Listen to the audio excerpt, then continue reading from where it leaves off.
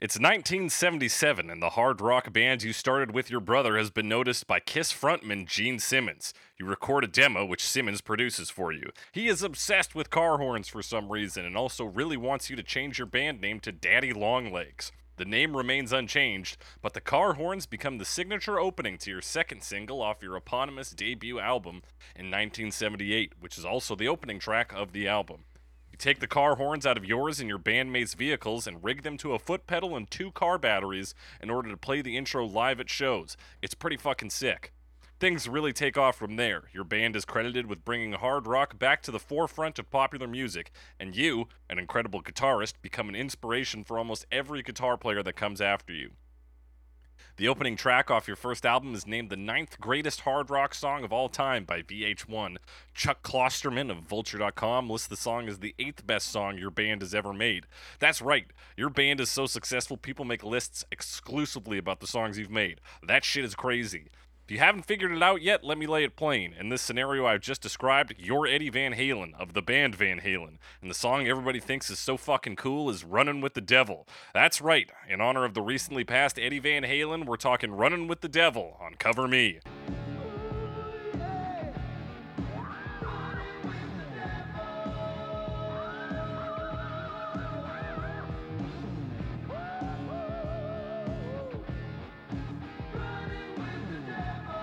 That's right, it's Cover Me, the only podcast that talks about famous songs and their many cover versions, compares them against one another to find out which one ain't so simple. I'm your host as always, Jake Cressy, joined by my running co-host, Alex Mildenberger. Alex He Mildenberger. said out of breath from running. Could say Could also be a presidential running, you know. Elections are the hot Doesn't thing sound like these me. days. I am entirely apolitical. Yep. I have zero, no politics here. None for me. Boo. Zero. Yeah, I know it sounds impossible, but Boo. That's what I think of your apolitics. I'm moving on to Say B nay politics to soon, apolitics. That's what I say. Alex, you piece of shit, how you doing? shitty. No, I'm doing pretty good. I just had a week off. Took a week off work. Nice. Got some personal hobby time. So that was nice. Made some progress. Trying to make this theremin. Did a bunch of soldering. It was a good time. You haven't finished that theremin yet? No, it's a lot of soldering. You were talking a big game last week. You're like, I'm gonna fucking knock this out in one day, is what you said to me. Yeah, it turns out it's a lot more work. Who knew? Yeah, isn't that always how it seems to go? Yeah. But there's a lot more work done on it now. It looks different a little bit. Still like a circuit board, but I'm pretty happy with how it's going. Right on. Anything else exciting, Alex? Anything else exciting? Yes. That's been my life for the last week. What about you? Cool. You got exciting things going on? You don't have Not snow really. where you are. I don't So have that's snow, nice. which is great. I do have Super Mario Sunshine on the brain. Been playing some of that recently. And it's worth bringing up here on the podcast for one specific reason. In the game, there's you're familiar with Super Mario Sunshine, of course. Generally. There's certain levels where you go in them and then Shadow Mario steals your little water gun backpack, the Flood. And then in these levels, Alex, you are they play an a cappella version of the Mario, the original Mario theme. Here's why that makes sense and is a good idea, because on levels where Mario is without his instrument, the music is without instruments. Without instruments. What do you think about that? That's thematically appropriate. It's all stripped down. Plus everything's wooden blocks. Yeah, a lot of wooden blocks in that. Anyway, But that's it the makes only sense. good feature of Super Mario Sun. No, I'm kidding. The game's pretty good. Some of the shit's a little annoying. I'm running around getting blue coins and it's a fucking slog. But Ooh, you I've know, heard other than there's that- a lot of blue coins, and I've never ever attempted to get like any. I've just happened across them. Oh yeah, you've never done like an actual hunt for them. I'm just using No, sir. walkthroughs at this point. You can get, I think, like you can get about half of them on any given level pretty easily. And You then get pretty after that, esoteric it's after like that? pick the one tree that's closest to this thing and spray the top of it, and a blue coin will come out. You're like, all right, I guess I could have figured that out by accident. Yeah, if you like just jumped over it or something and Yeah. sprayed down, maybe. I don't know. Yeah, that sounds a little bit much. I remember seeing one time someone's advice was like, don't pick up any of them until you're looking for all of them and you're using a guide, because you'll never know which ones you have or not. Yeah. I don't know how big a deal that is. It kind of depends on how good your memory is, and then get a guide with pictures is my recommendation. I was doing IGN, and they're just like describe them. Like, there's like a tree and some water and some sand, probably. Yeah, and they're using compass directions. They're like, and to the east. I'm like, well, which fucking way is north? Check your map. Get out your sextant. Look Yeah. at the stars. Nautical themed. Just lunacy. But things are going a little easier since I switched to Mario Wiki. Thanks, Mario Wiki. Thanks, Mario Wiki. Shout out to Mario Wiki. Today's episode is sponsored by Mario Wiki. Enough about video games, though. Let's talk about some hard rock. The other thing we talk about, music. Van Halen. Van Halen. Tell me everything about them, Alex. Everything about them. Van Halen is a band. They are two members from the Van Halen family. Eddie and it's Alex, right? I'm now It is second guessing Alex. myself. I believe it's Alex, which is my name. Hey. Eddie and Alex Van Halen plus some other guy on bass. Now he's important too. I just forgot his name. Michael Anthony? That can't be right. We're gonna say his name, and then of course David Lee Roth, the original singer for the band. Michael Anthony, I was right. I'm good at this. Michael Anthony, and then David Lee Roth, who was kind of a well-known, I guess, band frontman because they were a popular band. But I remember he's like the reason I know anything about the band, or that's not true. But he's Like the a most thing I big saw the most of Diamond Dave in fan? my life, because I would always watch like MTV, and they would talk about music videos, and they were like, "Look how hot David Lee Roth is in this video," and he's just so greasy in those videos, man. He is Sweaty. So He's got a very hairy chest on him. yeah. So that's David Lee Roth. He was like their kind of active, I guess, frontman. And then he was later replaced by Sammy Hagar, and then replaced by some other guy who I always forget who he is. He's from another band. There was a third Van Halen frontman? Yeah. Yeah, there was. Let me see. Is What it was his Gary name? Cherone? Yeah, I think so. Yeah. His short Yeah, for stint Van as the lead Halen vocalist 3. for Van Halen. He's only on one album. Oh. Anyway, so that's pretty much what I know about Van Halen, is they have a lot of like drama and issues finding a singer. Mm-hmm. And of course that they're extremely influential in terms of like, or in particular Eddie Van Halen is extremely influential in terms of guitar playing and hard rock guitar playing in the 80s and onward. Yeah, dog. What are your personal feelings about Van Halen? My personal feelings about the band, like, I'm not that into them, I'll admit. They've got some pretty decent songs, but I feel like all the good ones I've listened to a lot. That said, I've never dug into them, so there might be good ones I don't know.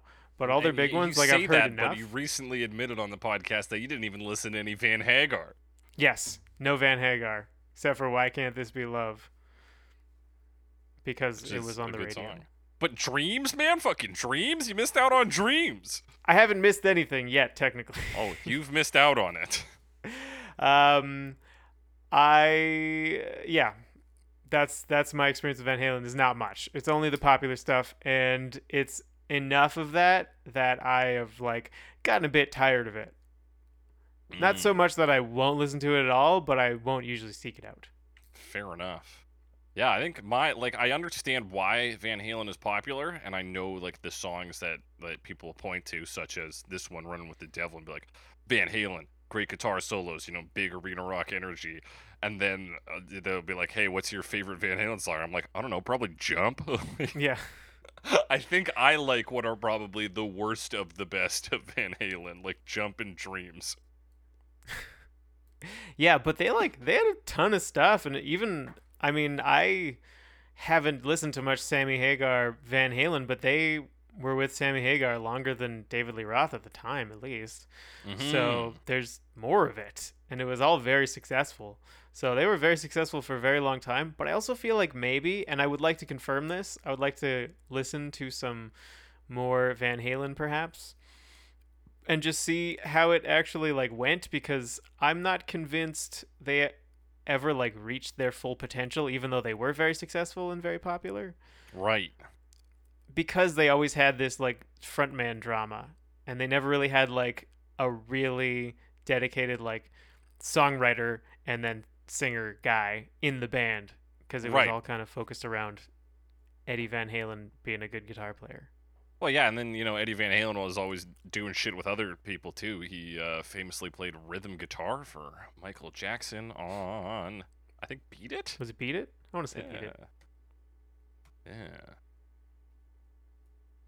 So that's what I have to say about that. Yeah, I like the worst parts of Van Halen. That said, we're going to talk about not the worst parts of Van Halen today. We're going to talk about Running with the Devil, which gets the countless time on the radio. Let's talk about these lyrics, Alex. Let's do it. Let's get in here. Yeah, they're less complicated than some lyrics we've talked about lately, but that's all Yeah. right. There's a lot of ad-libbing, I will say that, from David Lee Roth on this album. Does that count as ad-libbing? I think so. Cool. Yeah. So yeah, that's one thing that's been mentioned online, is that this is like as far as like introductory songs, it's the first song on their original album, and it gives you pretty much all of the pieces of what made Van Halen popular, from David Lee Roth's vocals and screaming and ad-libbing Yeah, to and Eddie like Van Halen's guitar solos to performership. the like bass work and backup vocals of Michael Anthony, yeah, and and also- even a drummer. and yeah, there's also a drummer there. And as I forgot his name, like the bass on this song is actually pretty cool. Wow, we're getting ahead of ourselves. We're getting ahead of ourselves. So yeah, it comes in. No, it doesn't come in. The verse: I live my life like there's no tomorrow, and all I've got, I've had to steal, or I had to steal. At least I don't need to beg or borrow. Yes, I'm living at a pace that kills. Ooh yeah. Oh yeah. Hey, you forgot the intro. Yeah, yeah, yeah. Oh yeah. Oh, you're right. That makes the song really. That's really it. Kind of shows puts how- everything together. I mean, it does kind of show how like excited he seems to be this whole time. It's kind of a song about like, well, partying in a way, but also living freely. Like, first line, he's not thinking about consequences to his actions. Mhm. He also comes from a place of like not having wealth, presumably because he is stealing everything, because he's never had a means of getting presumably things otherwise, but he doesn't want to like denigrate himself to begging or borrowing. He'd rather just take things. Yeah. kinda like it's Shows Hard the Rock attitude Aladdin. there. Yeah, Hard Rock Aladdin. Without a genie, maybe. Yeah, without it, instead of a genie, it's the sweet sounds of rock and roll. Sweet sounds of the allegedly brown sound. That's what the internet told me the guitar tone in this album is referred to as, so I don't know why. Makes 'Cause you it's- shit yourself, It's maybe. real shit, baby. Maybe. I don't know. Uh, I don't know why they would call it that. Yeah, so the song, it's like this, it's trying to sound very like self sufficient, but also very well. See, when I like from the line, I'm living at a pace that kills. He's moving fast, which to me I would always associate with like partying hard and using a lot of Mhm. drugs. Like, isn't that Yeah, what life in the it's fast lane is about? live, kind of. Live fast, die young is, I Yeah, think, what live that fast, is a die young. reference to. And And- also, yeah. yeah, this sense of being, like I said, self-sufficient. Yeah, and I think it is a direct reference to playing music on the road. Being a touring band is, I think, sort of the thesis of what they're doing. That kind of comes up a little more in verse 2 when it's life on the road that he mentions. But yeah, I think this is the classic musician trope of being like, being a musician's pretty kick-ass, but also a little bit hard. And yeah, we're running with the devil, so like, there's this sinisterness to it because it's not a blessed life. Mm-hmm. We're not heading for heaven. We're not trying to be good people. We're just trying to live our lives, man. Yeah, and apparently that line is inspired by the Ohio Players' 1974 track called "Running from the Devil." Yeah, which I don't know the song very well, but I listened to it a couple times and it seemed pretty solid. So, Yeah. but I don't know the lyrics. It's as I'm just looking at it right now, and it is as simple as this song by Van Halen. Okay. He's running from the He's devil. just running in the opposite direction. Yeah, just trying to save his soul. And so this one's about running with the devil. Again, it's that like late '70s being provocative, being like, maybe we're Satanists, maybe not. Yeah, right. Because I guess there was a more of a like religious. Well, maybe not more of. In popular culture anyway, more of like a religious, moralist kind of underpinning. Like you had to. I don't know exactly what you'd refer to it as. You had to present things in a different way. Yeah, there was I'd say like religion was just a little more mainstream still. I guess so in terms of this kind of content. Yeah. Or content. Probably. So then, running with the devil. Yeah, woohoo, run with the devil. I'll tell you all about it.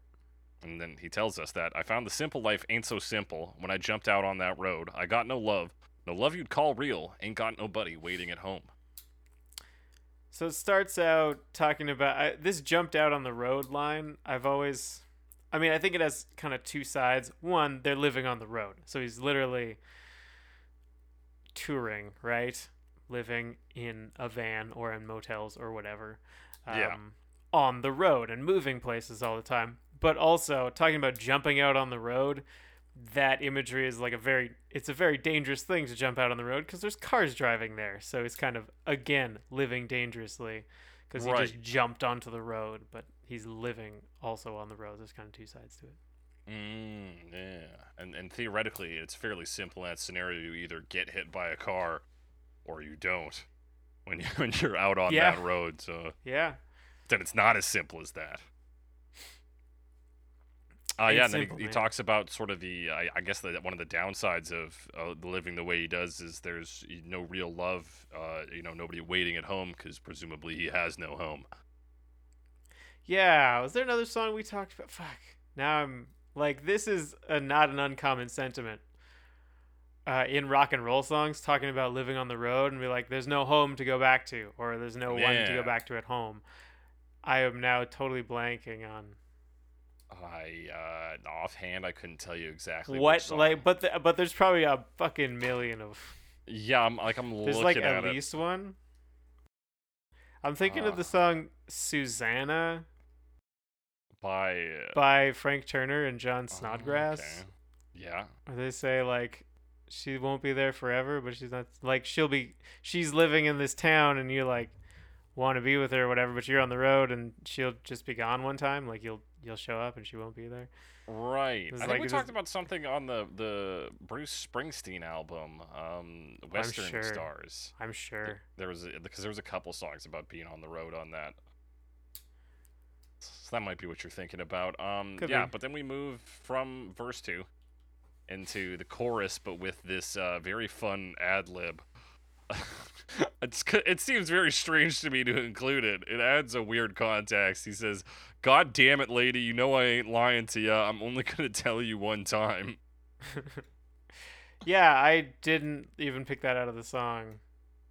Really. Well, it's interesting because I was looking at a lot of like song facts and stuff, and people in the comments were like, David Lee Roth used to be in the Navy until he got fired for smoking weed. And so they think the line is, God damn the Navy and all you lifers.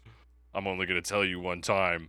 But there's nowhere else besides in these comment sections does it say that David Lee Roth was ever in the military. Yeah, I mean, my understanding was he was just in a different band. And then he was just like a sound guy. He just had sound equipment, and then it was cheaper for Van Halen to just let him be the lead singer and bring the sound equipment. I guess if you need a lead singer. Yeah.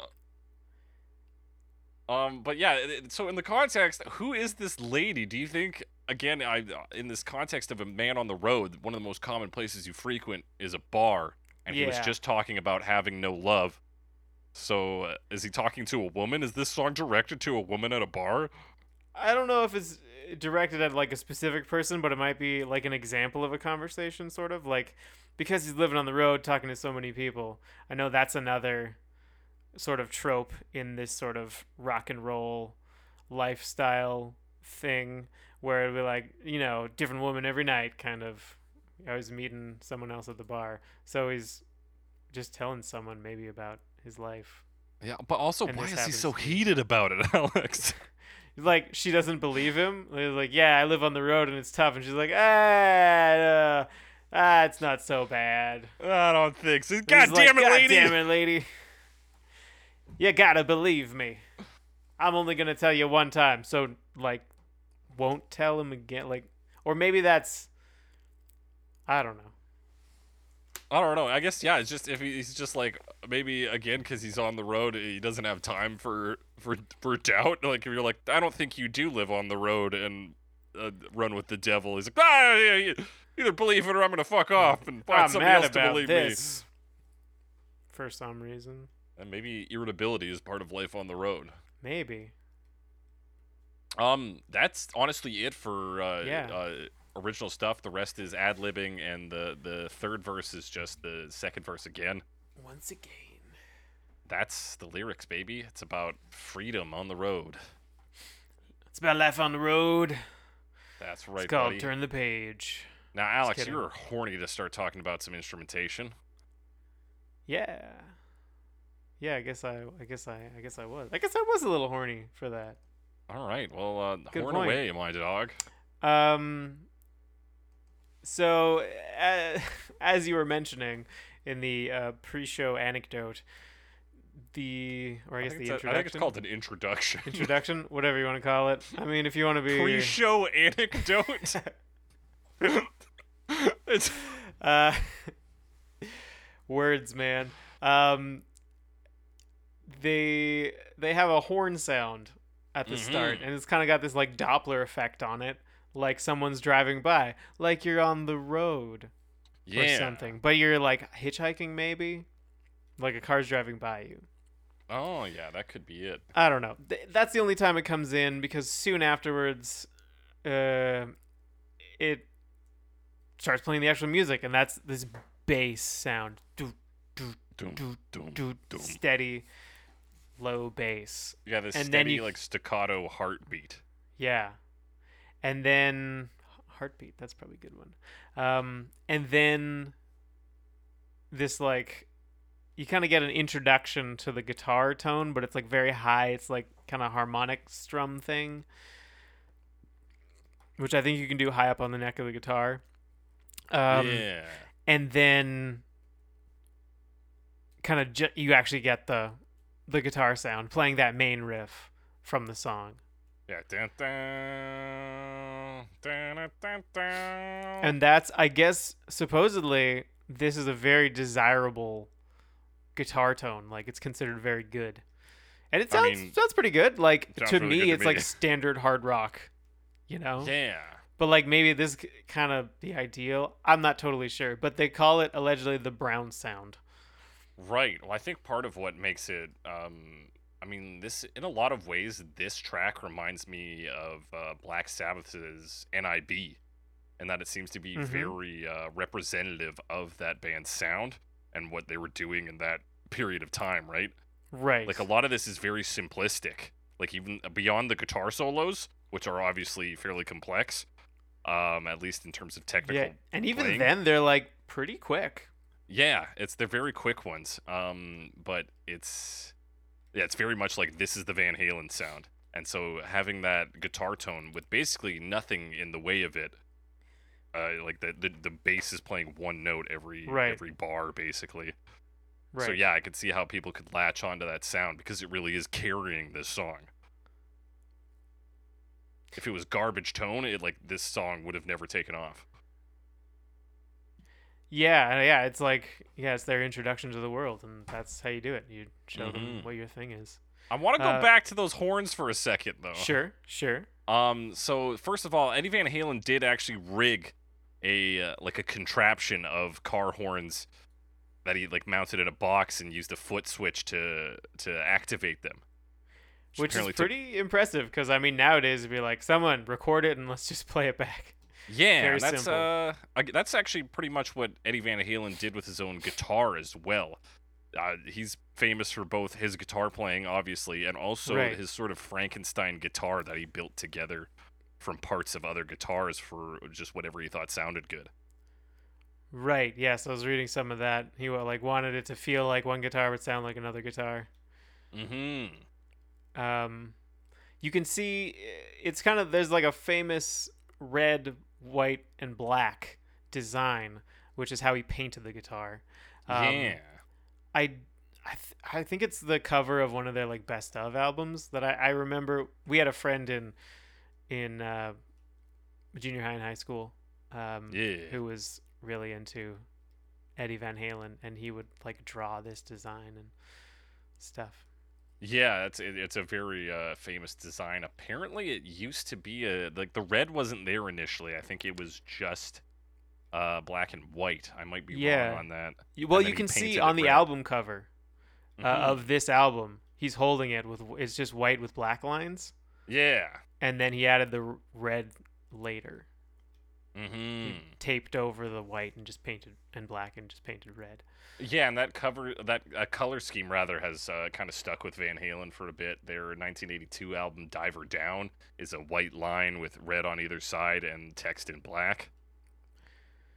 Right, which interestingly enough, that's also like the white stripes colors, red, white, and black. Oh yeah. I don't know if there's any significance there, but it is.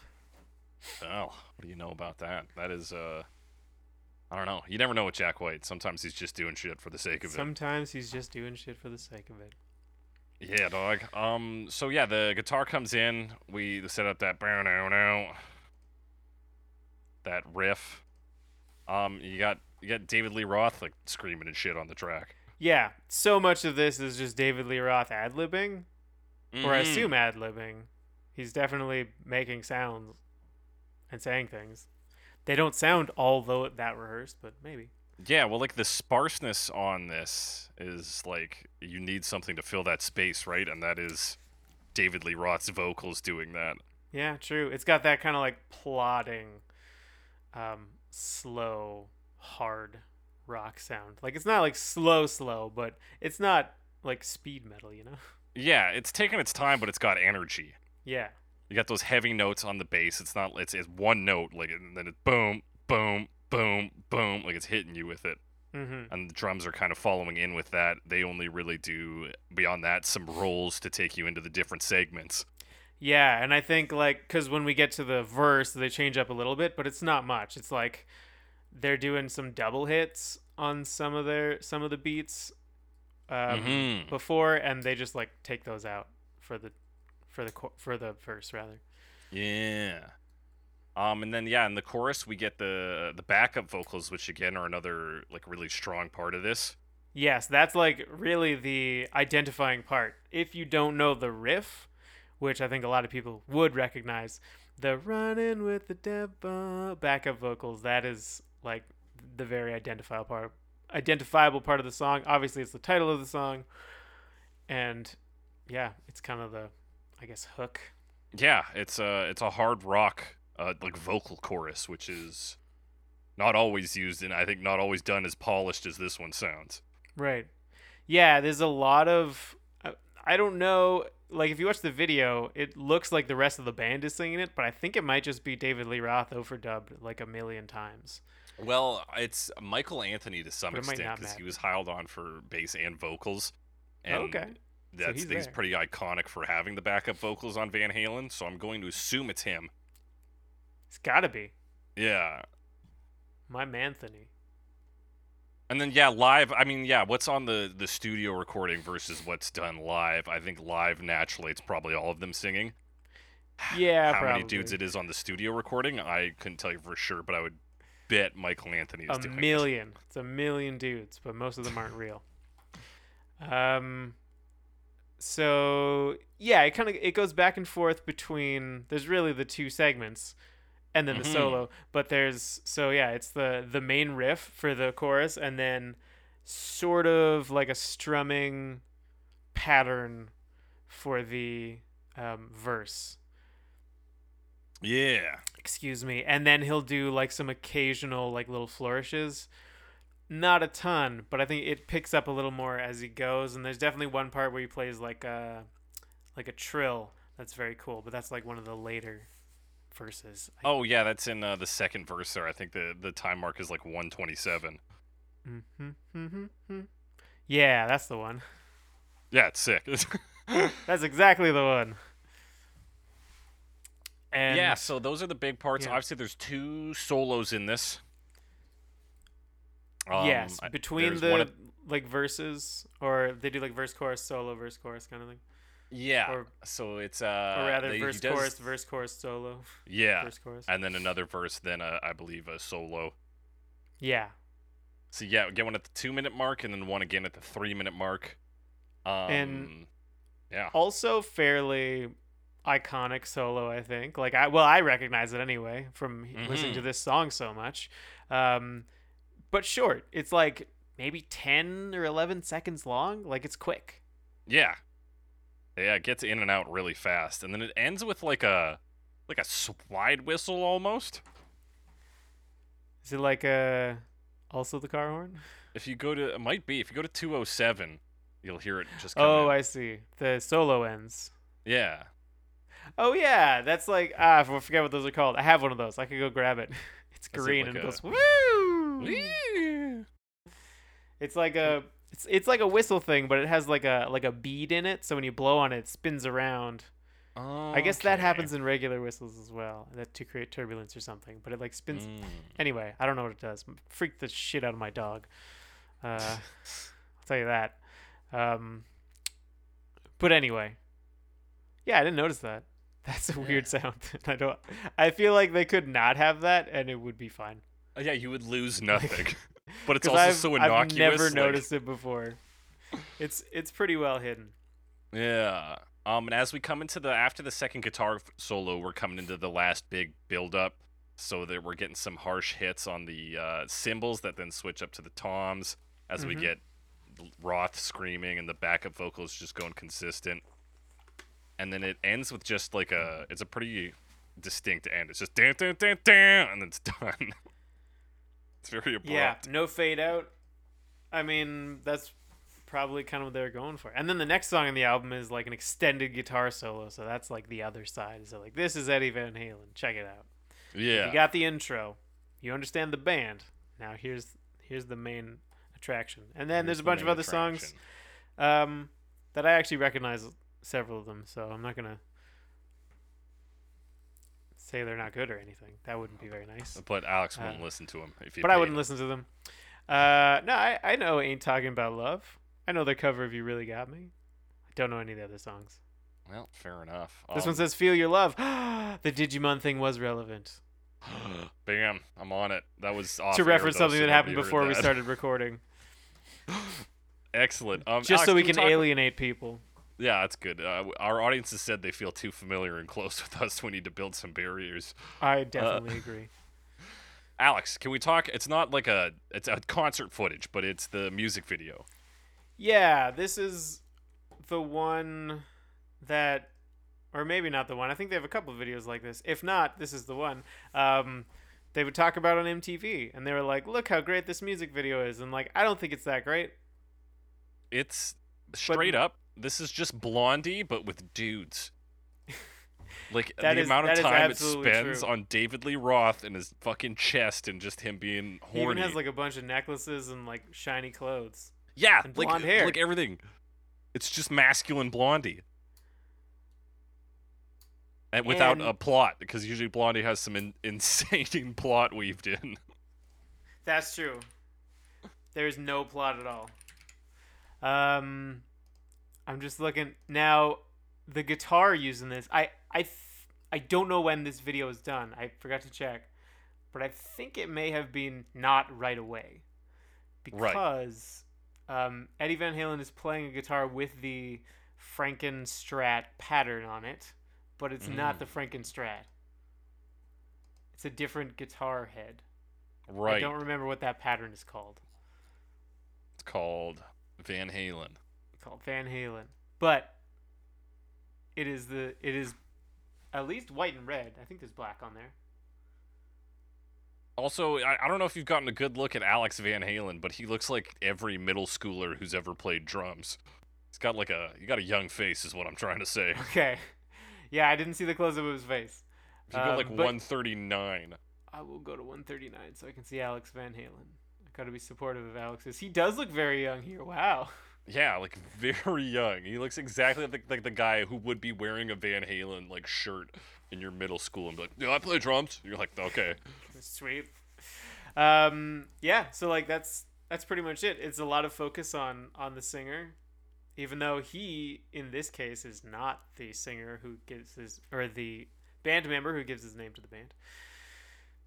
And he performs like on a stage, and it's kind of low quality Yeah. because it's old and also the channel's called VH Television, which I think is like official Van Halen, but like I don't know why they don't call it VH TV.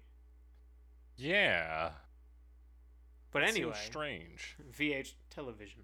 But yeah, that's the music video. There's not a whole Yeah, lot that's the to it. music video. My favorite moment is around like it starts at about 2:06 here, where Eddie Van Halen and Michael Anthony do the sway back and forth there. The sway dance, yes. Yeah, it's fucking dank as hell. It's exactly the kind of thing that our good friends who we have not named from junior high and high school who liked Van Halen would do Yeah. sometimes. Yeah, because I think it just got emulated a lot.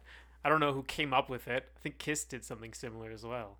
Yeah, and of course, Gene Simmons had some small role to play in the startup of Yeah, Van even Halen. if was it him that wanted them to call themselves Daddy Longlegs? It is, yeah. Yeah. It's like, okay. And Not both kinky the enough. tracks, he had them record with him. He was like, "You got to put these fucking car horns in at the start." Like, What was the other one?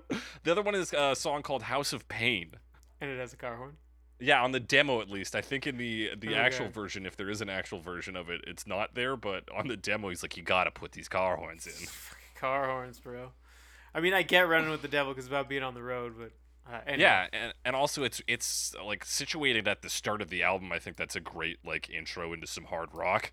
Yeah, because he kind of like sets some expectations. Like you don't jump right into the song, you kind of ease it in, Mm-hmm. and also creates this like, I mean, a car horn is not a melodic sound, like it's or a harmonic sound. It's very cacophonous, so Yeah, it starts to put you off kilter a little bit right from the start. right from the start, baby. We're gonna get off kilter right from the now because we're gonna start talking about some cover versions. Unless you got anything else to say about the original. Nope, I'm ready to talk about some cover versions. Let's talk about Jakey Lee and Stephen Pearcy in the year 2000.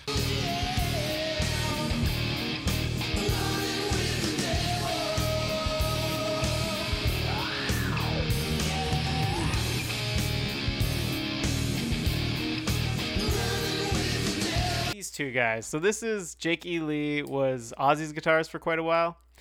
Yeah, for his first two solo albums, and he also toured with him for those. Yeah. So if you look at his Wikipedia page, the picture of him seems to be him doing some neck tapping, which is a technique popularized by Eddie Van Halen. Hey, hey. He might also just be playing high up on the neck with a pick. I don't know, because it's a static image and it's hard to tell, but it kind of looks like he's doing that. The other guy, Stephen Pearcy, is the singer from Rat. That's right. Jake E. Lee actually worked with Rat like before they were Rat, when they were actually called Mickey Rat. Oh. After I think one of the band members was named Mickey Rat. I could be wrong on that, but yeah, Jake E. Lee has some bad luck in getting fame. He's worked with a few like acts that all like produced albums after he left. So Rat, a band called Rough Cut, and then luckily he got on with Ozzy Osbourne for Bark at the Moon and The Ultimate Sin, which are both like platinum albums. Yeah, so he's been like kind of a working musician in a lot of bands for a while.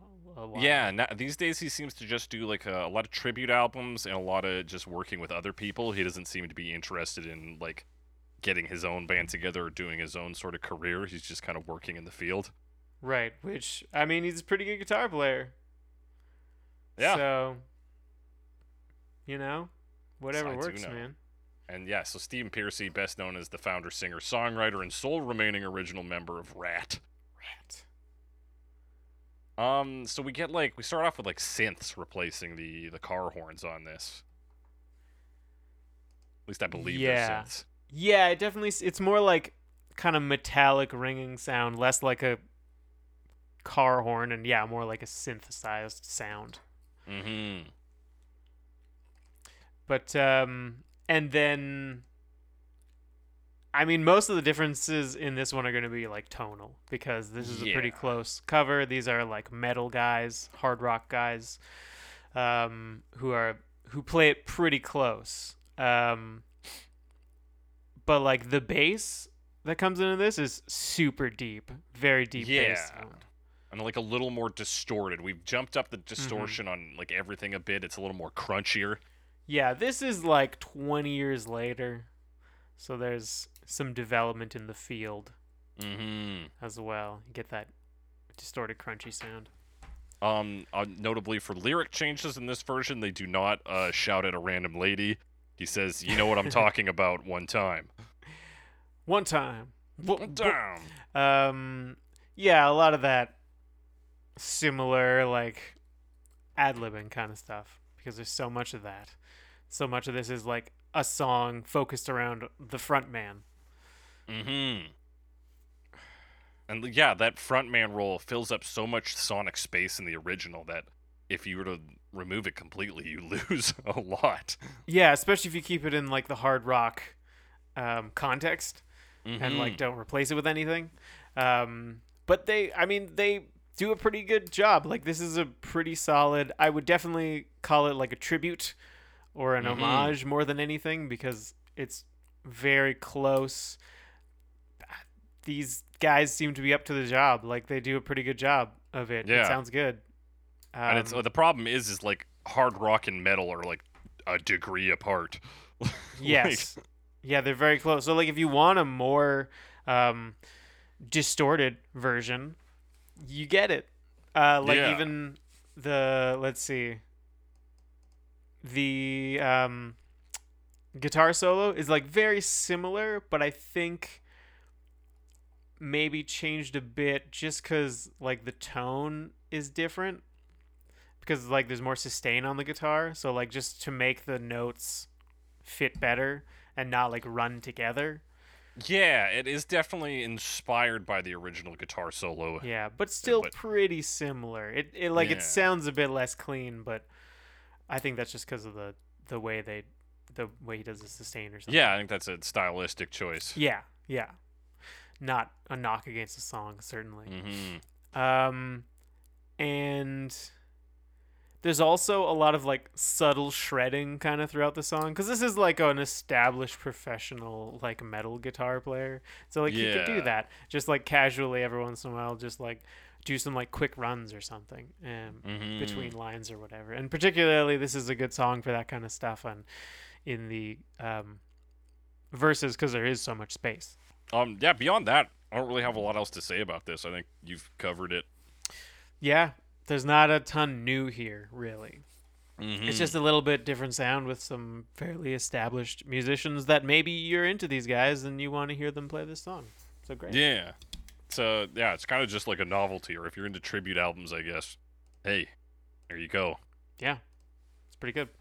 Yeah, they got a whole album of 80s metal tribute, and so to Van Halen specifically, so. With that, we're going to move into Blanche in 2004.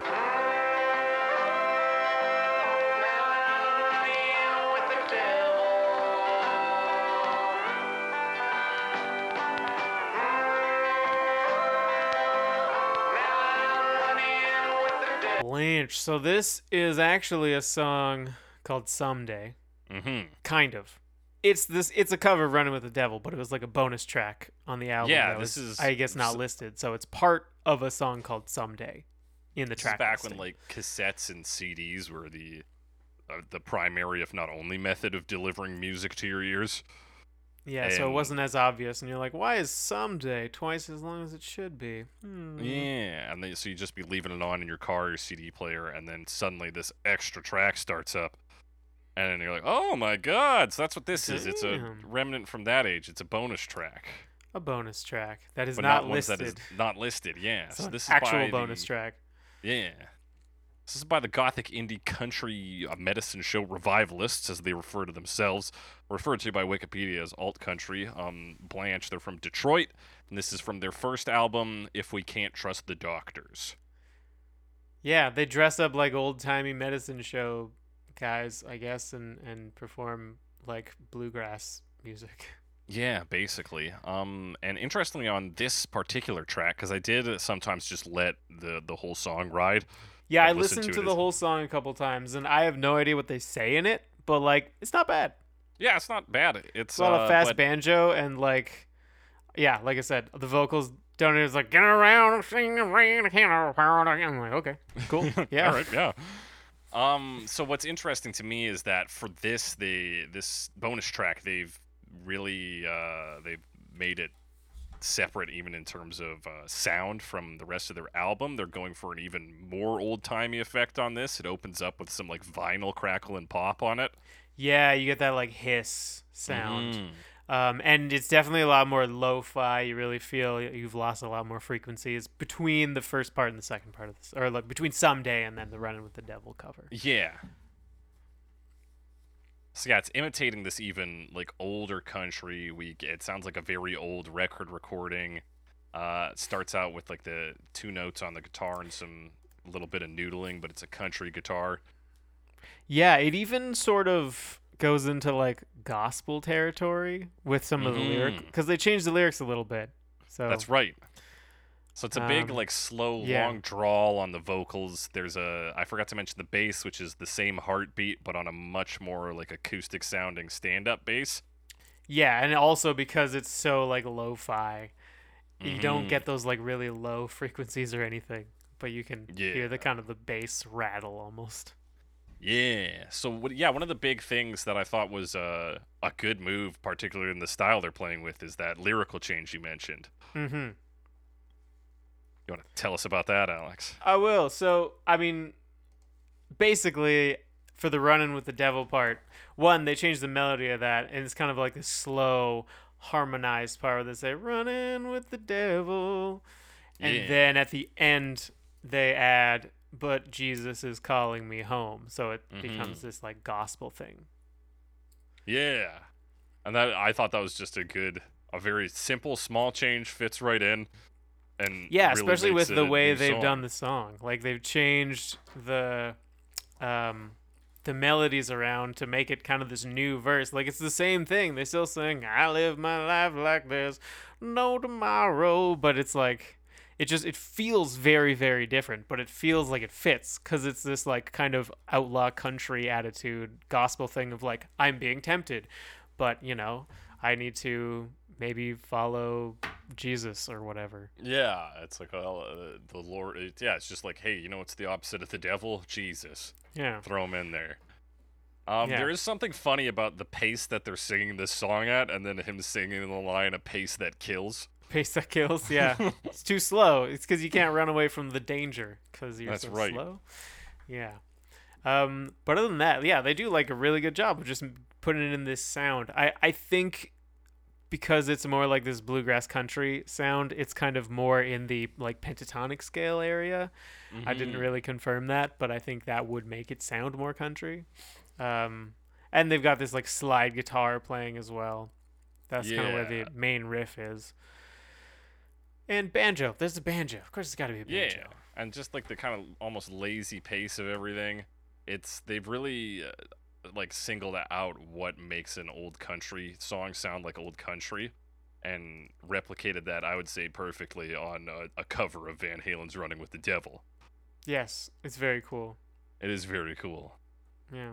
Should we continue our journey into country / bluegrass covers?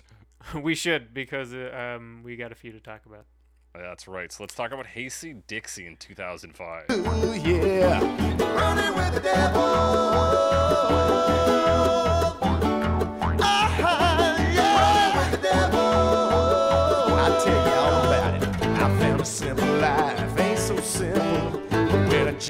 Dixie. Now we have talked about Hasty Dixie before.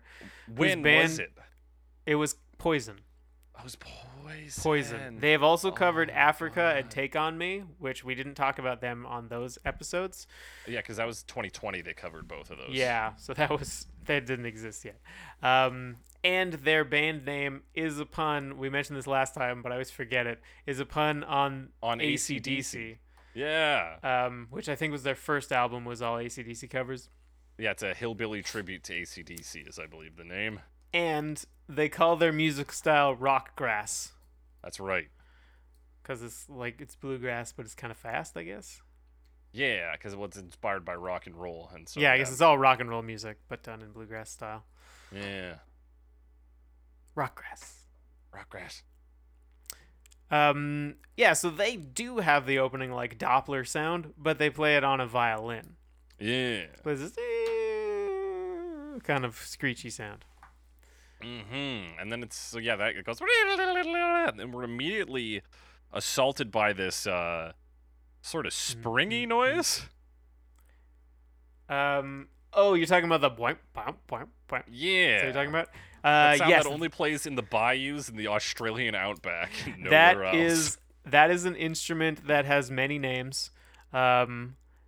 I actually owned one at one point because I had a substitute teacher who played one, and I was like, I gotta get one of those, and they're cheap. It's called a Jew's harp, a jaw harp, a mouth harp, a guga, a guimbard, a combus, a trump, an Ozark harp, I don't know if this is Galician harp, or merchunga. That last one's the best one for sure. Merchunga. Yeah, I always knew it as a mouth harp, and one time heard it called a Jew harp. I don't know where that comes from. It's not the first time we've talked about Jew's harp on No, this it's podcast. not. But yeah, it's basically just like this metal frame that's rounded on one end so you can hold it, and then it sticks out in like two pieces of metal with a thinner piece of metal between them. So you put the two thick pieces of metal on your lips, and then you flick the thin piece of metal, and it just kind of wow, like it vibrates, and then you use your mouth to amplify it. So it can do that like boink, boink, boink, boink, boink sound, and that's what they're doing here.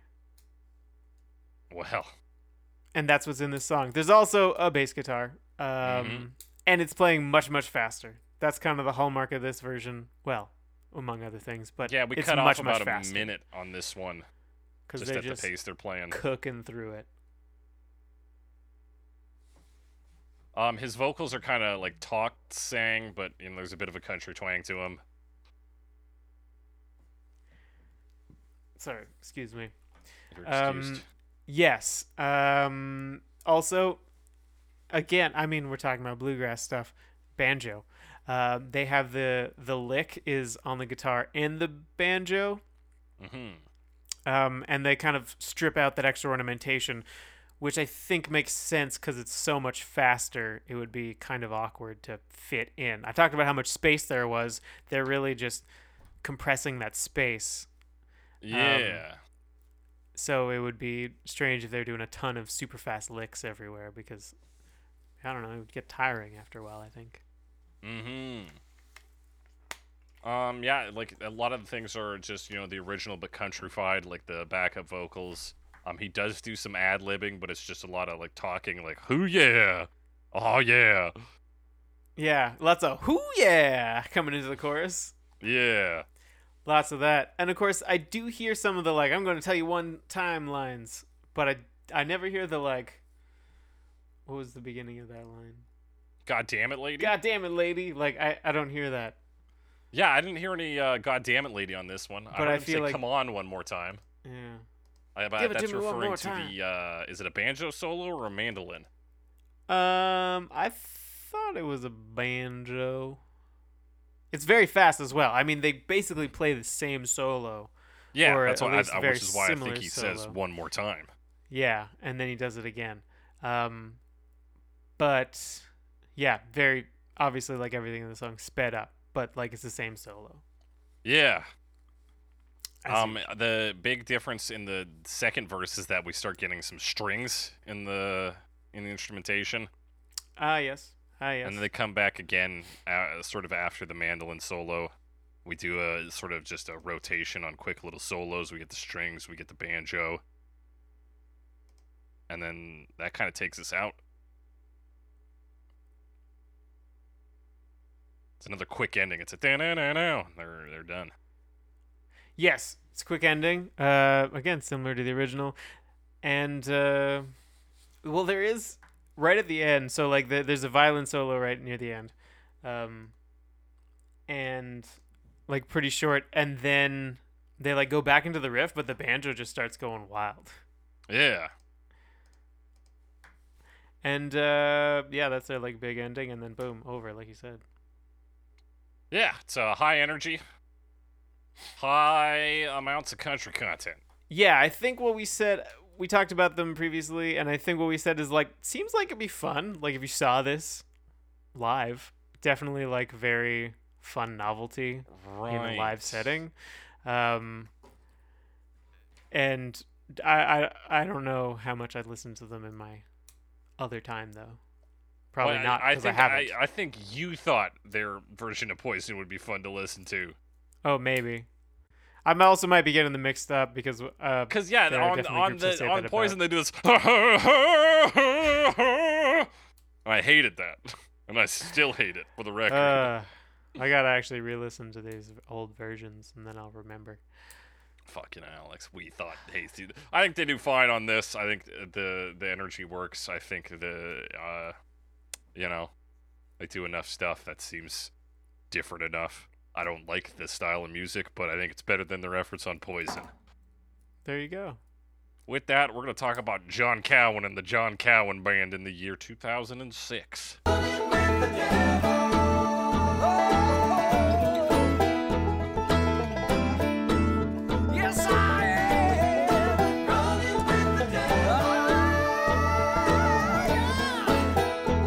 Yes. The next bluegrass version. But this is progressive bluegrass. Prog bluegrass. Supposedly. Yeah, because he's known for American soul music and progressive bluegrass. He's a vocalist and bassist, known for his time with the Newgrass Revival, and he, I guess currently or recently, since nobody's really touring at the moment, he tours with the Doobie Brothers as their bassist and vocalist. That's pretty cool. I don't know if the main vocalists are just backups, but he does vocals.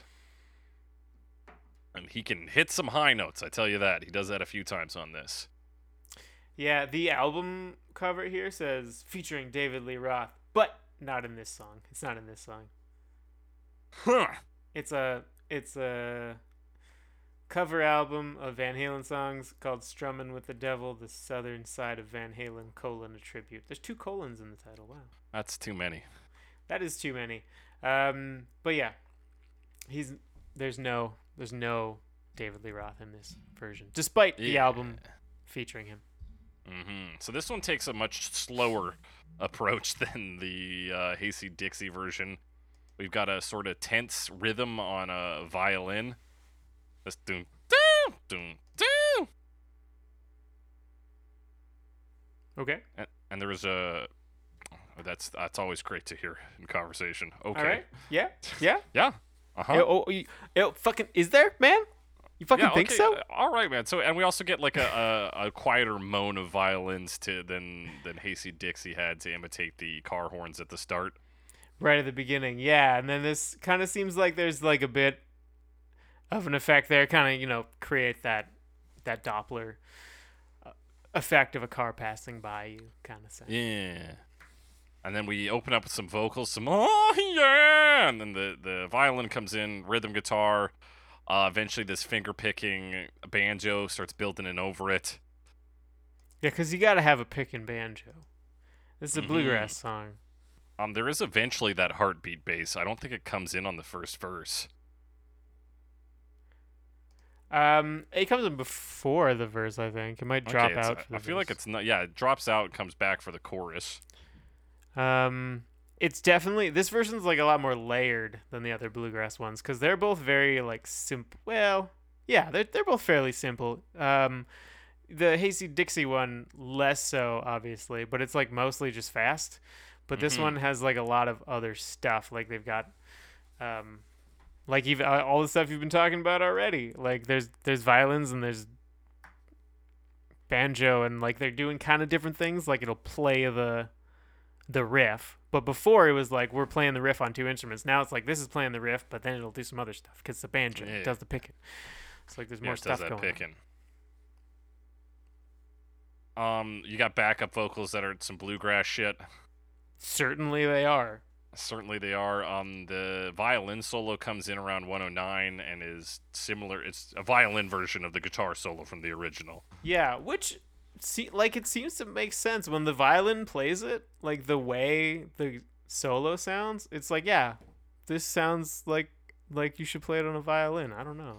It sounds pretty natural on there. Yeah, they're just like like the way it does those triplets. Now, yeah. In this version, I think close to the 3-minute mark, if you go like 2:50 and let it run for a bit, he says, "God damn it, woman, I ain't gonna have to tell you again one more time, am I?"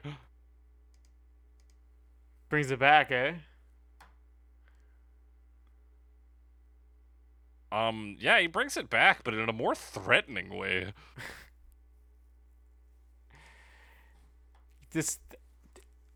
Maybe it was David Lee Roth's idea. He probably wasn't involved in this album. Maybe, but because originally he says, God damn it, lady, you know I ain't lying.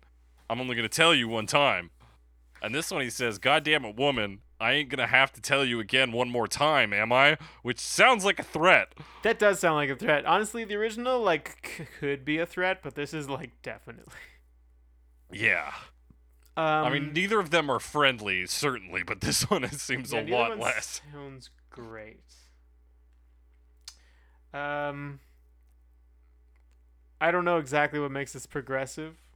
Certainly not its views on women. Not its views on women. That was me high-fiving myself. And I think that's it that I noticed. That's it. It's slow. I'm comparing it to Hasty Dixie because that's almost the easiest way to do it. It's slower. There's more violin in there. More impressive vocal work. Some real high notes that this dude hits. I can understand why the Doobie Brothers would let him tour with them. Yeah. And maybe it's just because it was like the third bluegrass version in a row. But at this point, I was getting a bit sick of it. You a little fucking tired of it? Yeah. You I was worried, composing this playlist. I was like, is it all gonna be fucking country just because the word devil is in the song? Yeah, I mean, even the Genius annotation brings up Friend of the Devil. Yeah. Which kind of similar themes. So you get a little Grateful Dead in there. So, yeah, they do like to talk about the devil. But everything takes a turn for the weirder as we go into 2012 with Unto Ashes. Running with the devil. Running with the devil. Unto Ashes. So this is another kind of niche revivalist type group. Yeah, they call their genre Bloodlit. Bloodlit. What did I saw, yeah, that's a weird name. The description, the more general description was they were a musical ensemble and they incorporate madrigal, folk, and neo-medieval music. Yeah, along with, what was it, like dark wave or something?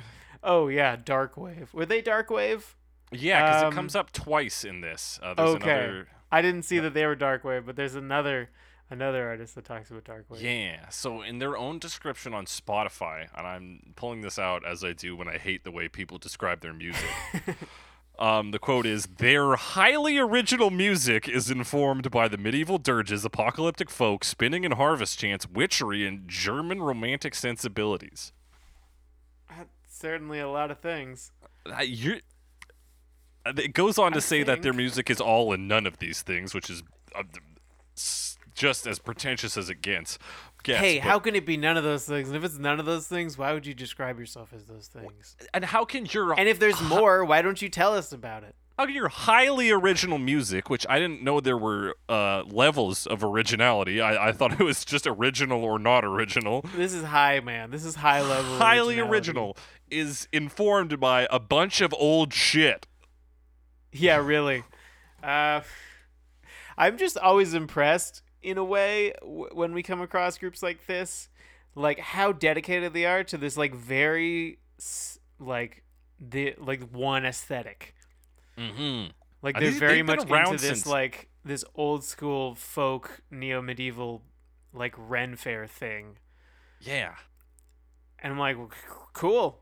Like I'm glad you're into that. I wouldn't be able to dedicate my life to that. No, good God, no. It's we could barely dedicate ourselves to the concept of this podcast for a year without doing a movie review episode. We did do that. Yep. We did do that. These guys have been doing it since 1997. Whew. So And two of the members, this is my favorite part of the Wikipedia article, is them listing the band members, and then it lists the names Spider Grandmother and Jeremy Bastard, and feels the need to put in brackets that those are pseudonyms. don't worry, guys. Those are real names. It's not real names. We're well adjusted. It's just the aesthetic thing. All right. Maybe they should have called their band Daddy Longlegs. Yeah, Daddy Longlegs with Spider Grandmother and Jeremy Bastard. I would listen to that band. Yeah. That makes and we did. We listened to this band. did. We except listened to they're this not called band Daddy even without Longlegs. the They're called good name. Unto Ashes. Did we say that yet? We did say that. Okay, I couldn't remember. I always say it right in the this is the band, this is the year. I mean, that's a good idea, and you should keep doing it. Yeah, I've been doing it for years, man.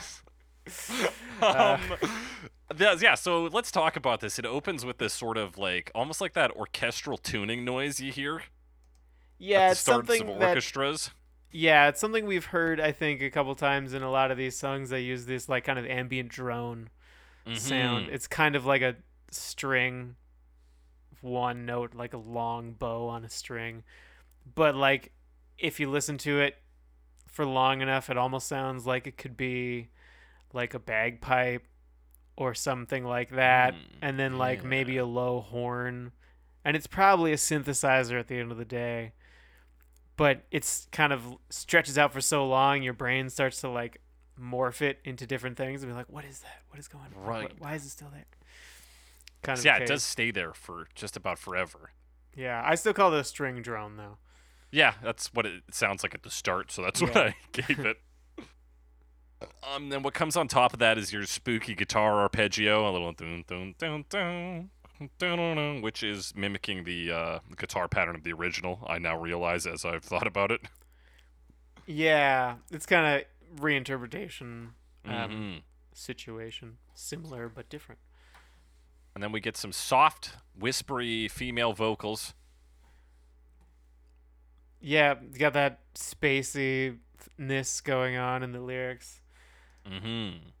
And they get backed up. They stay pretty consistent until the word kills at the end of the first verse, where it gets harmonies on that word. Yes, that's the big turning point. And then like the drone starts to fade out going into the chorus, and there's like these really big deep drum hits. Yeah, big, bassy drum hits.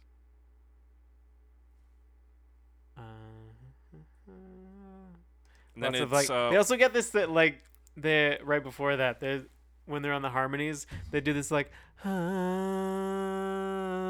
which like yeah. kind of reminded me what's the Beatles song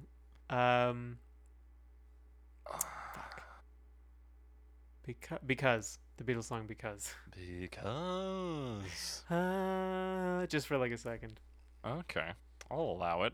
What comes in? Is this an organ doing the two big notes at the start of the chorus? And then- I think so. Dun, dun, dun. It's almost a little brassy. Yeah, I agree. And I think it's another case of like a synthesizer because it does sound a little organy, it does sound a little brassy. Right. I think it's trying to sound like a big church organ or something. Yeah. So you get that like pipe organ thing, but I don't think they have that, and it doesn't quite hit that. And yeah, I was a little unclear on what it was as well. Yeah. And then, like, after that, there is a big, either horn or, again, this weird brass synth organ that plays on the second verse a bit. That one sounds a lot more brassy. If you go to, like, 2 minutes, you can hear it. Right. So, Yes, you know, that one it's- does have much more of a brassy sound. What they've kind of done, though, is, like, if it's brass, it's missing a lot of the, like, really high frequency sounds that you get from brass, I think. Right. And I think it makes sense to remove that in this context because that is kind of already part of that drone. So they'd kind of be bumping up against each other, I think. Right. I believe that. But it also makes the horn sound a little weird. Like, it's very deep and, like, I don't want to say fake, but it does sound a little synthesized. And it probably is. Probably. But, yeah, it's kind of a weird brass sound. Like, it's very smooth, low brass sound. Yeah. Yeah, and this one just kind of fades out. Like, it's all very low. There's never any really big pickup moments. It's fairly even, and then it just fades out after they feel like they've said "running with the devil" enough times. Yeah, I mean, the build really is that weird horn thing Yeah. for the second, but, like, that's it. And you get that sort of, that drone with the high frequency is, like, creating some level of tension. But it's pretty consistent throughout and very slow. Yeah. I can't really. It didn't sound super, like, medieval to me, which maybe that's the point. It's supposed to be an update of that or whatever. Yeah, maybe. Did it strike you as blood lit? It didn't strike me as particularly lit, blood Fair or enough. otherwise. But we kind of get this. I would compare it to what is done in the, like, low parts of the, like, epic trailer music before the gunshot sound effect kind of thing. Yeah, you're Yeah. right. It does sound like this needs a second half to it, whether it's like a downturn into some really heavy metal or like an epic trailer. Dun dun. Yeah. Yeah, like something to just, like, it would be interesting if this did, like, stay low but add just, like, kind of just, like, a really distorted guitar or something, and then suddenly become, like, this metal song, Yeah. because I think we've seen that before. But yeah, it's pretty even, and if I thought it was, like, fine. Like, they clearly have an aesthetic they're going for. Not the most engaging thing to me, though. No, and I mean it's 2012. They're probably pretty set in their way of how they Right. how they 15 compose years something of this nature. I mean, they're still making music now. They got a release from 2019. On. Yeah. It's not for me, I tell you that much. And I don't think it's a very like I said, I feel like it's missing something. I don't think it's a very good take on this song. Yeah, they didn't go the extra mile and Yeah, really I mean, the other really ones have played the it. something extra that makes it feel unique, like the Blanche version, where it's like where they kind of made it this gospel thing and added lyrics that made it make sense in that context, Yeah. which the other bluegrass covers don't do. Yeah, if they had done like some whispered poetry in this, like almost like a Patti Smith kind Yeah, of thing. add like a slow slam poetry sesh Yeah. to the background instead of the backup vocals or the, like, ad lib stuff. That might be interesting. That might There's be definitely interesting. I feel like all these things you're mentioning we've seen in other covers. That's very Yeah. interesting. I guess It's- that's it's- where you get inspiration from, is other people doing stuff. That's right. Ah, yeah, that's something- fun. Yeah, so it's like it's different from the other ones, and I appreciate it for that. But I think it could be more, and that's where we're gonna leave it as we talk about the bird and the bee in whatever fucking year that is, 2019. Everything from this point on is 2019. 2019. Running with the devil. Running with the devil. Running with the devil. 2019. The Bird and the Bee. Now, we've talked about The Bird and the Bee before.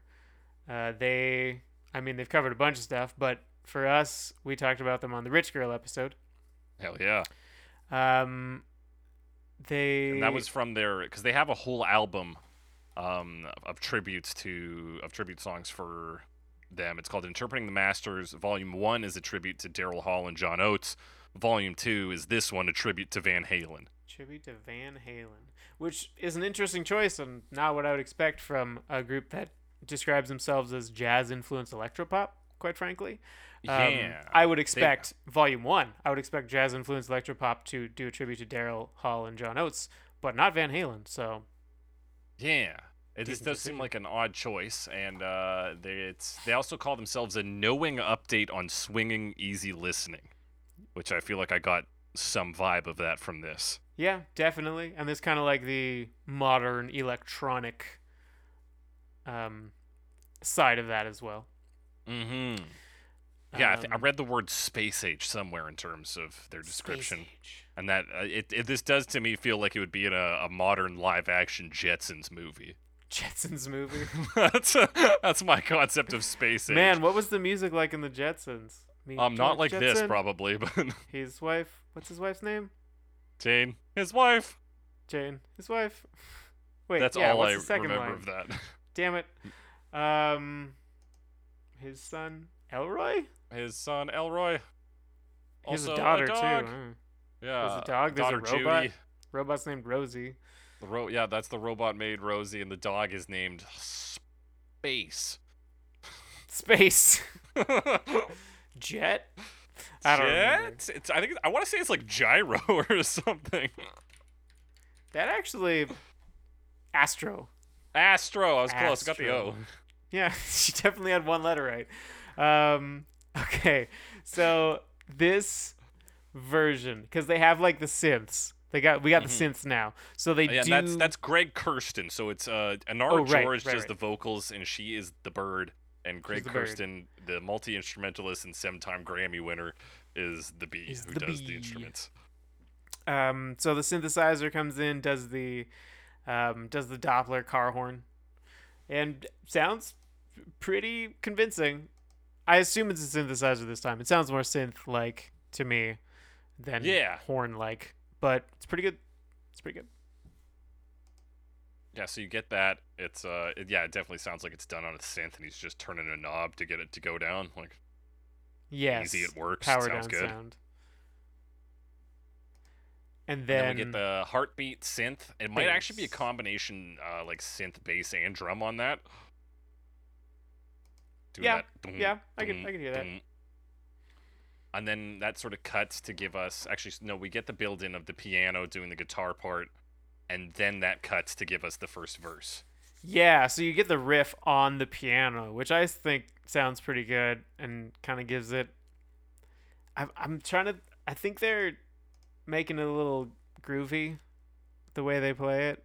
It's a little, Mhm. like swung or something. Yeah, it's definitely trying to be smooth, and the tone of it and the play style speak to that. Mm-hmm. And of course, there's drums. The drums come in with the piano as well. Yeah. They exist. You get some I just want ambient, some that to be synth noises in the back while that's happening as well. Yeah, that's something we noticed kind of in the other version as well. Is there's like some background, lots of like synths in the background doing synthy stuff. Mm-hmm. Then her vocals come in. They've got a bit of an echo on them to give you sort of a sense of space. There's a little bit of processing on them, but they're accompanied by just the piano doing chords. Yes, so that's when everything cuts down. Mm-hmm. And oh geez, I lost my spot. Yeah, that's her vocals. And honestly, I saw a YouTube video of them performing this live, and I didn't think her vocal performance was very good live, but maybe it's just a bad Maybe it was just at the beginning actually. Maybe. She needed to get into it, you know. Could be it, Alex. So I don't want to be mean because it wasn't bad. It's just there were some hiccups. Where are we going? Yeah, cuts down for that verse, and then of course back into that piano comes back in instead of just holding chords, plays that riff for that chorus, as you might expect. I feel like it's going really hard at this point. Yeah. It sounds like that to me. Yeah, and in the chorus. It sounds like this piano part would be enjoyable to play. Yeah, I it sounds want like you're to getting learn some it. real weighty hits on those keys. Yeah, because it's just like dun, dun, dun, dun, dun, dun. I don't know. I'm into it. Yeah, and they do a good job of maintaining a driving rhythm in this piece. Like overall, it's a lot calmer and smoother than the original, obviously, but they managed to maintain the rhythm, which gives it a sense of energy. That sounds nice. Sounds very. It does nice. sound nice, doesn't it? Yeah, yeah, and I mean that on top of that, or maybe as a part of that, the way the piano is played kind of adds to that like groove for sure. And then her vocals on this part in particular, like on the "Running with the Devil" line, has like a synthetic kind of sheen on it. It's very I think it like intentionally artificial / space age. Right, I think so. And I think part of that is kind of emulating the original version. There's so much overdubbing on this part for the "Running with the Devil" lines Right. that you kind of, if you want to do that, like have to sound this way It's true. to some degree. I think.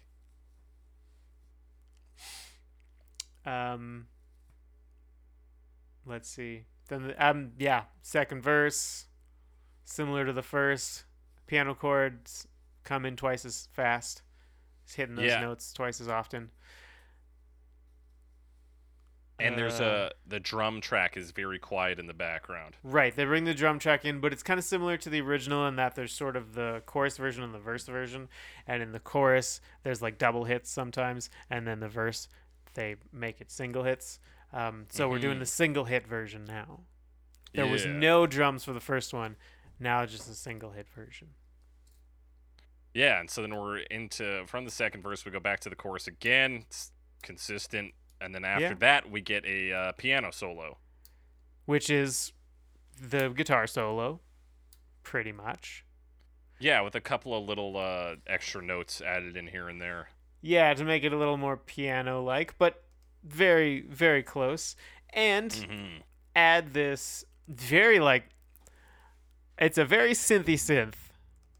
Like you were saying, like this is like retro futurist synth, like Oh yeah, real like buzzy and spacey. yeah, like this is if someone's like, what does a synthesizer sound like? This is what I would probably go to first. Even though synthesizers can sound like fucking anything. Anything, but that's like when people think of synth, like that's the Yeah, at least for me. That and fucking I Think We're Alone Now by Tiffany. Yeah. Synth solo sound because that's yeah, so you get these synth sweeps in the background, and then the piano solo ends on this like run up. So I don't know, Yeah. it's a little different. A little different. I think that's built to kind of end on an energetic thing when you're going up like that. It's like energy. Yeah, it's like something's coming next. We're not settling. We're going. We're going back to And the we second do verse go again. back to the second verse, but keeps the no, I've read the wrong thing. Doesn't keep anything.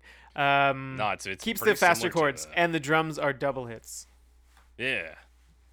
That's important. I've decided. That's right, yeah. So it's just these minor techniques to keep sort of the song's progression going upwards even as we come back to the verse. Yeah. And then we the get- rest of it's kind of similar to that. Like they come in another chorus, but with the synth sweeps, Yeah. and like that's what I noticed anyway. Yeah, it's the kind of the similar, you start saying "Running with the Devil" a bunch, you add in whatever instruments you need to make it feel big, which in this case is like some synth sweeps, and then it Comes to the end, which is a fade out on this one. A coward's fade out, mind you. Oof, cowards fade out. That's a shame. But yeah, I But- didn't think I would like this one that much, but I do like some of the things going on in this. Yeah, they managed to keep like a pretty good, pretty lively atmosphere throughout the whole thing, which I think Yeah. works pretty well. One more thing I want to shout out on this live version I was watching on YouTube. There's one point in the song where the bird who is singing like goes to the front of the stage and like crouches down, you know, like a performance thing. And there's this guy standing really close who just like does not want to look at her. Probably is feeling very awkward. Maybe I'm just projecting, but he's like looking straight ahead and like not acknowledging that there's a woman crouching right beside him. I don't know. That's I thought it was fair, kind of yeah. funny, What are you doing? but I would do the same thing. I'm sure. Like, oh no, I'm just standing here. Like, well, I mean, if it's a different kind of show, you might scream and reach towards the person. I suppose, yeah. But this is not that kind of show. That would be actually pretty hilarious if he had done that as soon as she walked up and Crouch just screamed and reached. That would be a little terrifying. Yeah. a little Anyway, much. I'm getting off topic. You But are this- getting off topic, Alex, but we're about to get on to the topic of Burn the Earth in the year 2019.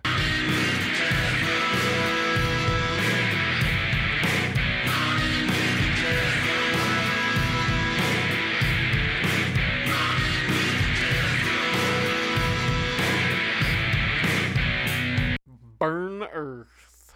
Burn the Earth. Apparently, Burn the Earth is a Death Clock song. Yeah.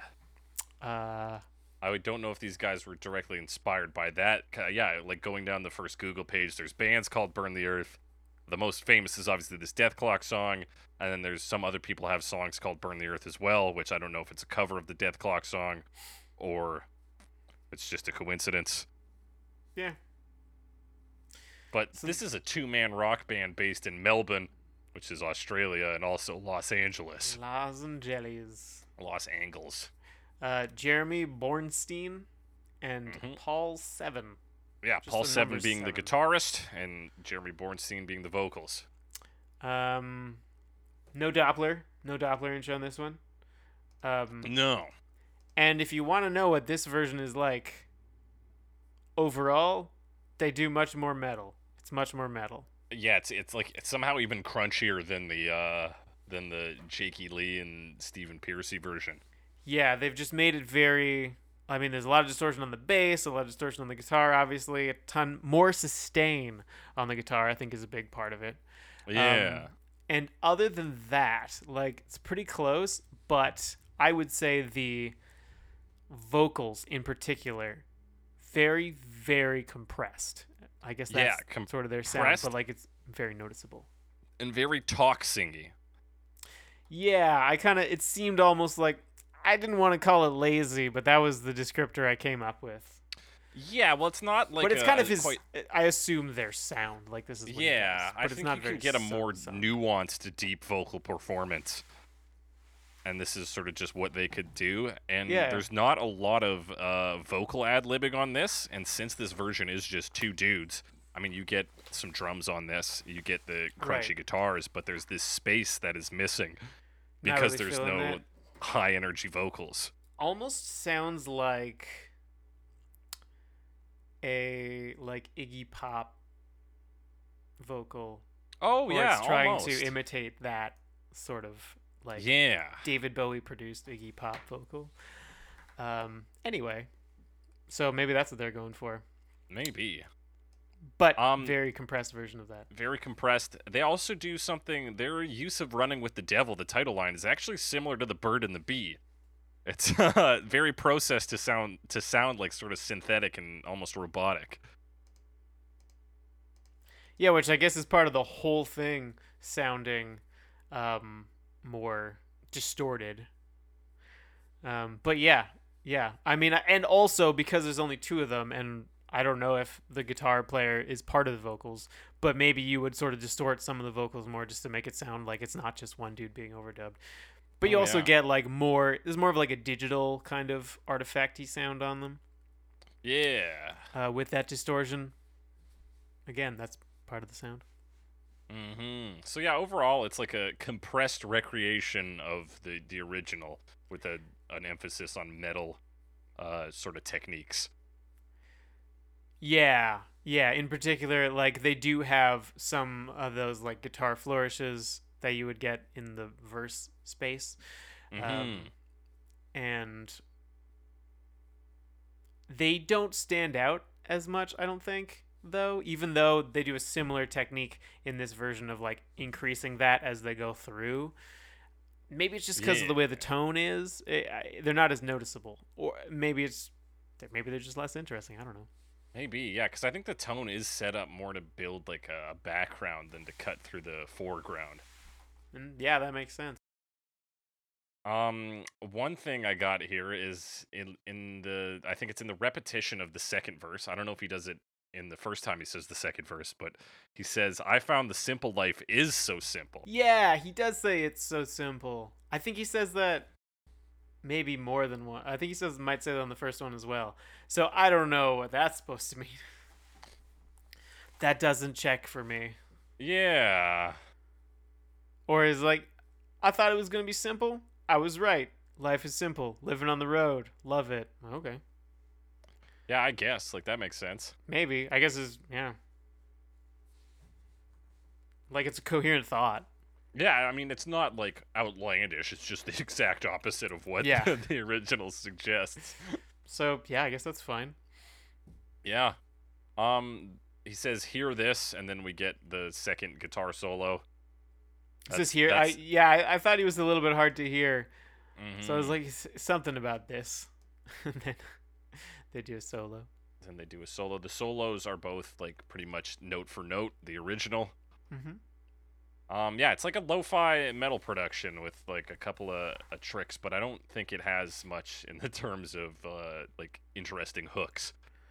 Yeah, I agree. And I was like a little off put by the level of compression on the vocals, but probably that's not it's not that big a deal. Yeah. I'm sure with if I heard that- it again, I wouldn't care. You might not. With that, let's talk about our final cover, Jennifer Hope in 2019. Jennifer Hope.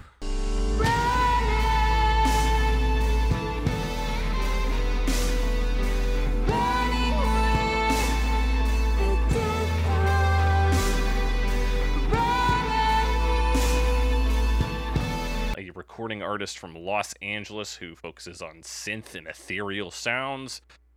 This version, or at least a version of it, there's two versions of it. One of them is the trailer remix, and we're talking about the original version That's probably of it. good. But the trailer remix was actually listened to by Eddie Van Halen, and he said the following. "When I heard Jennifer Hope's trailer remix version of Running with the Devil, I was blown away. It is a very powerful, unique approach, and I couldn't have done better myself."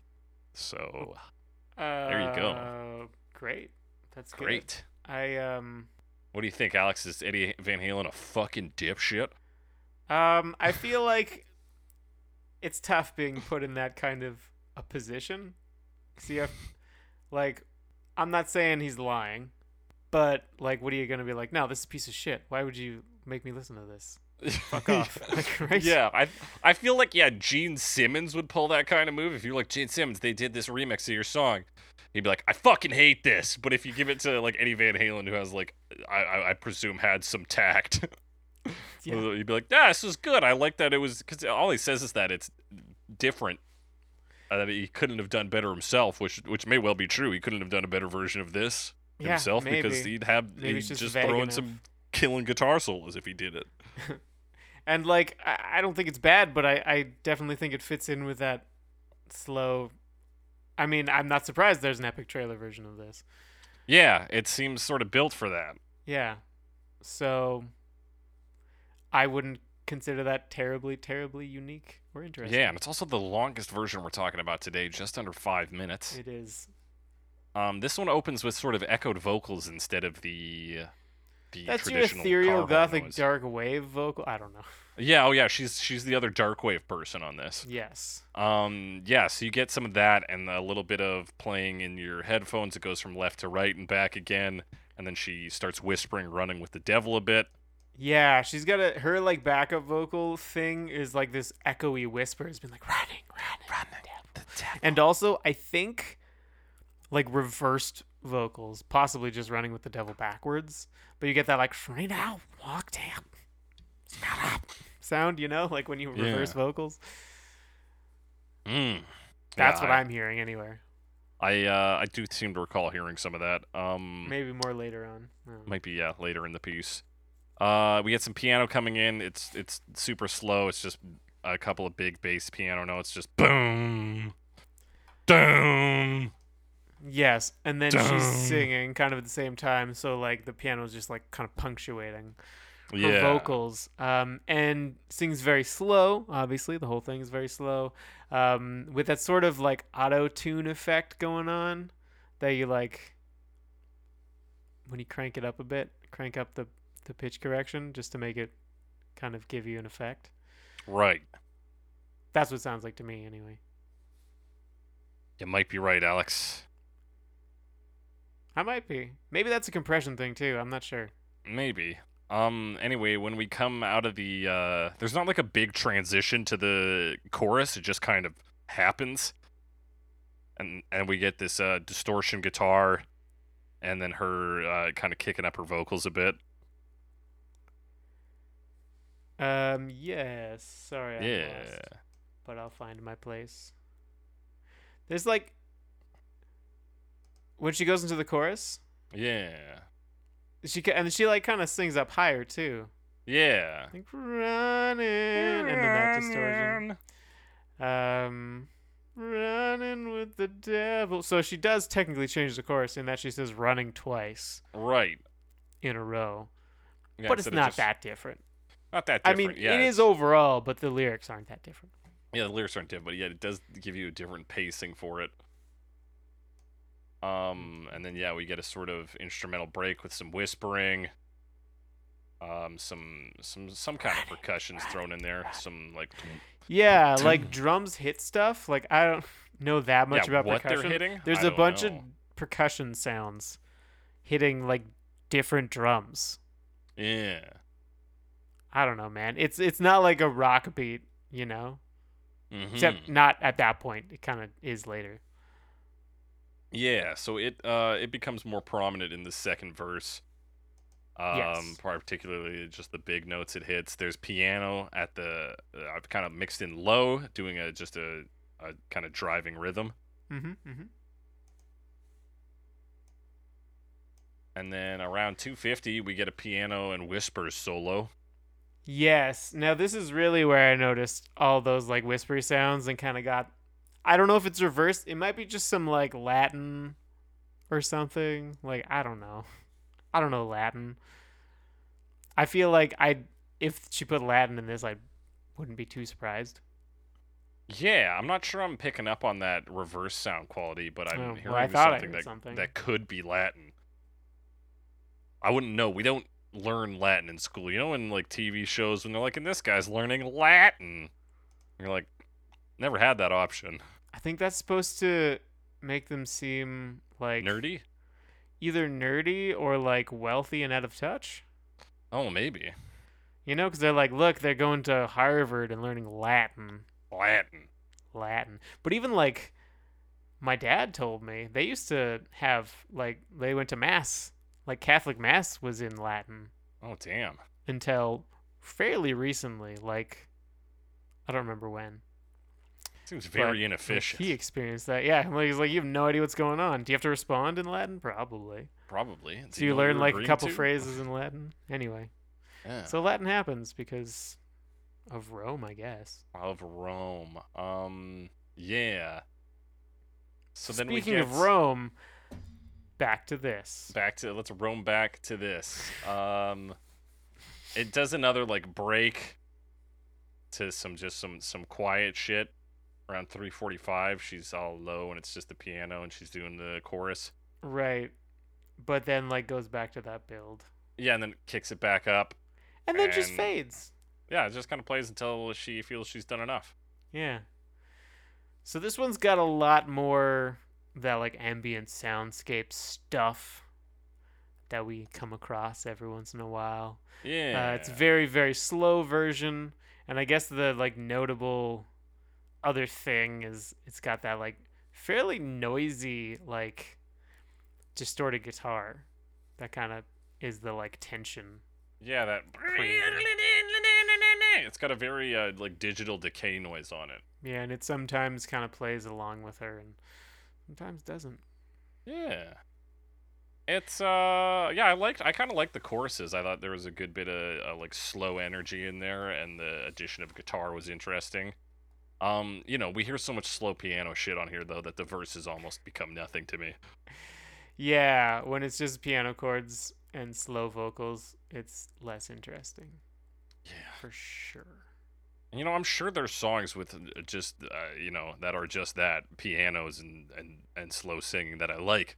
But We've heard them. I think there was I don't remember the song now. There was definitely one cover. yeah. That was a slow piano version we liked. But I think it really helps if like the vocals are kind of like a showpiece or not necessarily doing showy things, but like notable. They got to be strong. You got to have Yeah, they're some- very strong Not and just stand good out. vocals. You need great vocals. And this one, I'm not saying she's not a good vocalist, but that didn't really come across. Yeah. With that, we're gonna move into our final verdict. We got 3 categories today: the worst version, the best version, and the Halloweeniest version. Because this is our Halloween episode. This is our Halloween episode. Seems Wow. crazy because we're only like halfway through the month, but Yeah, I guess, but it's the 18th, man. We're like more than halfway through the month. Just a bit. yeah, I though. suppose. Just a little bit more. Just over the halfway mark. Alex, the little worst version of this. Of course, for me, the difference between 17 and 18 is vast for some reason. That is not a song. What is the worst version of this? What is the worst version of the song?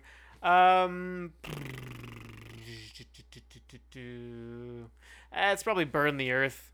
I didn't really like their metal interpretation of it very much. It wasn't all that interesting to listen to. It didn't have a ton of like things that were interesting added. Yeah. And I don't know. Wasn't the metal version that I wanted. But Yeah, I think maybe it that's was fair. the metal version that I deserved. Maybe. But we all rarely get what we deserve. I'll agree with you. Burn the Earth. It had like one neat trick on the chorus, but that was already done by another band, so who cares? You provided nothing. You lose. Sorry. Yeah, it was a little sparse and not very interesting. Yeah, that's really it. Alex, what's the best version of this? What is the best version of this? There were definitely a couple I liked. Mm-hmm. And I liked what the Bird and the Bee did with it. They made a pretty fun version. But honestly, I think I liked the Blanche version the most because they Mhm. kind of brought a little more to the table and like changed it pretty significantly, but like made it work in an interesting way in that context. So I think I'm going to say Blanche. Yeah, I'm gonna have to agree with you on that too. Oh, I look think at us. the moves they made were just all very, very good and very precise. They had a vision, and they knew how to get to it and produce it. As far as my country not listening to ears can determine, it seems pretty flawless. Yeah. It's very convincing. And yeah, and the song and the lyrics make sense in that style with just one little bonus lyric. They add fucking 6 words to this thing. And then, yeah, it becomes like a gospel song. It's bizarre. Yeah, it's bizarre, but great. A great example of a cover moving a song into its own field and making it great in that field. Mm-hmm. With that, Alex, which one are you adding to your Halloween playlist 2020? Halloween playlist. Now, I mean, the original version is probably on a ton of Halloween playlists as is. Mm-hmm. But I feel like for some background music, it would probably be like Unto Ashes or Jennifer, last name I'm blanking on. Jennifer Hope. You think that would be an easy thing to remember? Anyway, yeah, like those two strike me as like if you're throwing on a Halloween playlist in the background, no one would know what song it was, but it would play in the background. That's right. And they'd hear the word devil, and they'd be like, It'd be like "Oh, devil. like Halloween." Probably Jennifer Hope over Unto Ashes. Probably. Probably. Okay, just to Yeah, be that's what I'm different gonna from say for you, now. I'm gonna say Unto Ashes, but I was on the exact same The exact same train of reason. logic. Yeah. Yeah, I mean, Halloween, and like it's a bit sinister too. Like it's a bit spooky because it's slow as Mm-hmm. well. And like there's that distorted guitar compared to a lot of other songs that are considered like horror classics, which are very much horror themed, Mm-hmm. but that doesn't necessarily come across in the music. This is more like makes come across in the music, I think. Yeah, I would agree with that. So there you have it. That's our final verdict. If you got a similar opinion, different opinion, or want to talk to us about a version of the song we didn't talk about, hit us up on Twitter, #CoverMePod, @JakeTheCressy, @SomeAlexWiseGuy, or you can email us at covermepod@gmail.com. Send us your comments, questions, concerns, and you can also rate and review us on Spotify, Stitcher, Google Podcasts, Apple Podcasts. I think you can only review us on Apple Podcasts, but you should do that because, hey, do something nice for me and Alex. Guy, friend, person. With that, we're going to jump Yeah. into our bonus segment. Alex, Halloween's on the horizon. What Halloween's is on the your unconventional Halloween song that you would recommend people throwing on a Halloween playlist? Jeez. Unconventional Halloween song? Yeah, I think it was you who purported that A Hazy Shade of Winter should be on Halloween playlists when we covered that. yeah. I did say that, and I still agree with that. Do I have to come up with another one now?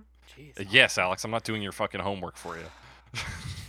Well, that one, yes, obviously. If you want, What I can fill else? for some time here. Yeah, because I'm Uh, like totally blanking. No, for sure. Strange Animal by Gawain.